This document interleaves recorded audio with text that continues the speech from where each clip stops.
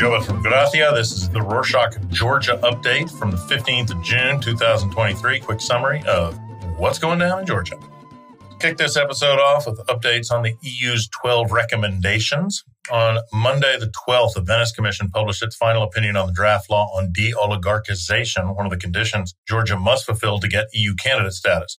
In the document, the Venice Commission warns against private individuals possessing excessive power without transparency, legitimacy, and accountability. The Commission also said that Georgia's draft law on de-oligarchization recognizes wealthy and media-owning individuals, subjecting them to restrictions. However, there is a possibility of political abuse and arbitrary enforcement. Finally, the Venice Commission advised against adopting the revised draft law. For those who don't know, the Venice Commission is more or less the European Union. On Tuesday the 13th, despite the recommendations of the Venice Commission, Georgian Dream, or Otsneba, passed the de-oligarchization bill with 81 votes against 2 in its second reading. Henri Okhanashvili, chair of the Legal Affairs Committee, said the parliament approved the amendment version of the bill, taking mostly all of the EU recommendations, which they didn't. Commenting on the Venice Commission's opinion that advised against adopting the revised draft law, Okhanashvili said that it is critical for Georgia to act in accordance with the European Commission to adopt the de-oligarchization law and leave no room for speculation on the fulfillment of EU priorities.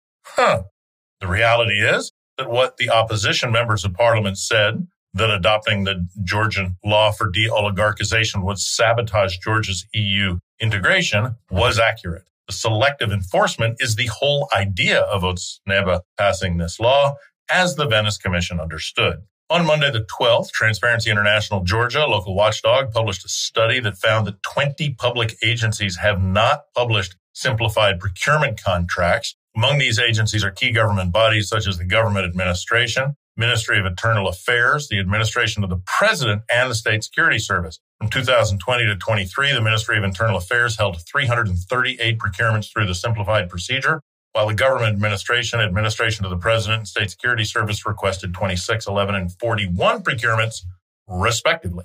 Although recent studies by the watchdog mentioned that there are fewer agencies failing to publish contracts, Transparency International calls on the State Procurement Agency and procurement entities to pay closer attention to the issue. On Tuesday the 13th, the National Bank of Georgia, or NBG, adopted the draft amendments to the law thanks to Otsneba, overriding President Zurabashvili's veto. According to the amendments, the National Bank of Georgia will now have 4 vice presidents and a newly appointed first vice president who will act as president during the president's absence. And the number of executive National Bank of Georgia board members will increase to 5.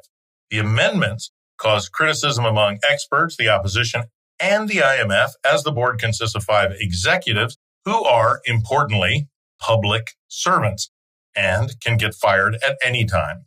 And 4 non-executive members, eliminating the board's role as an independent supervisory body, since the majority of board members will be state employees who can be fired at any time. The rumors are that Bidzina wants to get rid of the head, Koba Gvenitadze, who's been there since 2016. He's done an amazing job. Everybody who wants an independent central bank is crazy about him. Bidzina wants to replace him with somebody who will follow orders because the global experience with non-independent central banks is just so fantastic. Interesting to talk to the non-executives to see what they have to say about this now that they're in the minority, and it won't really matter once Gvenitadze gets fired. Moving on to sanctions, on Thursday the 8th, the European Council on Foreign Relations, or ECFR, annual council meeting in Stockholm, Jim O'Brien, head of the Office of Sanctions Coordination at the U.S. State Department, said the U.S. government is actively discussing the issue of Russia, Turkey, Kazakhstan, the United Arab Emirates, Armenia, and Georgia circumventing sanctions. He stressed that the European companies selling materials to other nations who sell them on to Russia have allowed Moscow to import critical electronics for modern weaponry. Later that day, an article by Politico, global nonpartisan politics and policy news organization now based in Europe, citing O'Brien's talking about sanctions, caught the attention of the Georgian media and politicians. The Ministry of Finance, in light of accusations from politicians and media outlets, stated that Georgia fully complied with international sanctions, but did not impose sanctions directly on Russia and actively collaborated with partner countries.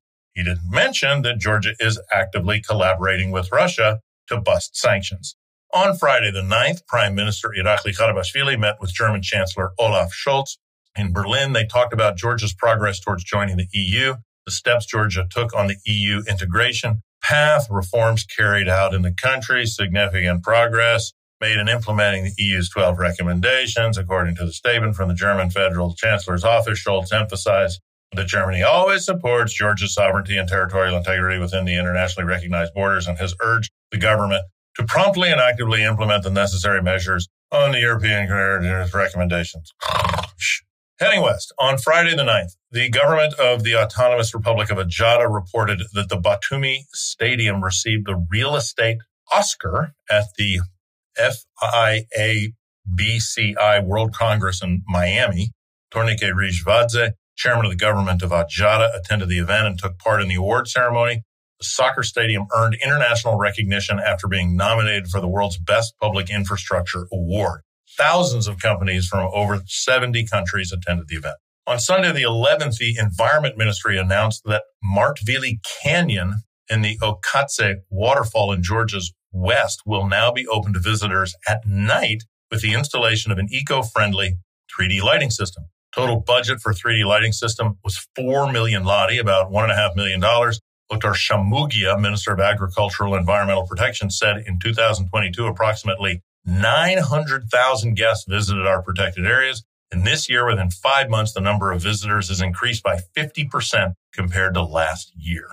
On Monday the 13th, according to Info Imereti, a local news outlet in Imereti region, the miners in Chiatura went on a hunger strike demanding fair pay and better working conditions. Employees of Georgian Manganese LLC, a local mining company, went on a week-long protest which caused complete stoppage of operations across all mines, affecting over 3,000 workers. On Friday the 9th, the company responded to the protest, stating that they have not exported their products this year due to the ongoing decrease in demand and significant price drops in the global ferroalloys market, resulting in plummeting incomes of Georgian Manganese. Also, the company proposed changes, including a transition to a new work schedule, which involves minimizing administrative costs and shifting from a 2-shift 12-hour workday to a 3-shift 8-hour workday, I'm guessing with a drop in wages. However, dissatisfied with the proposal, miners continued the strike.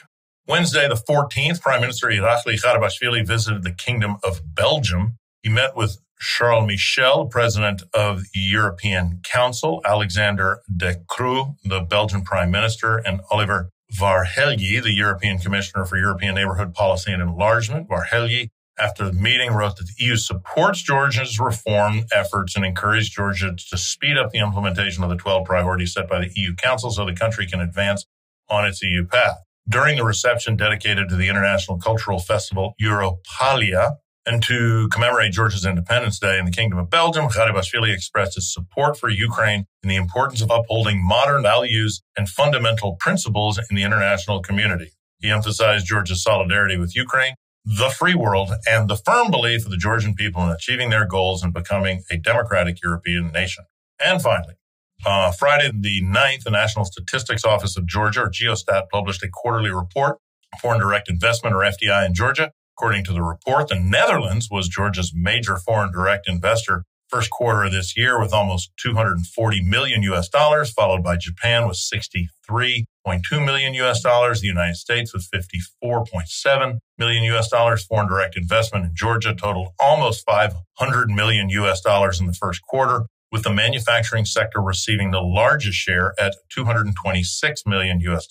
Trade and transport sectors also saw significant investment at $91 million and $43 million, respectively. Compared to the same quarter in 2022, FDI decreased by almost 14%, but increased by 53.3% compared to the fourth quarter of last year.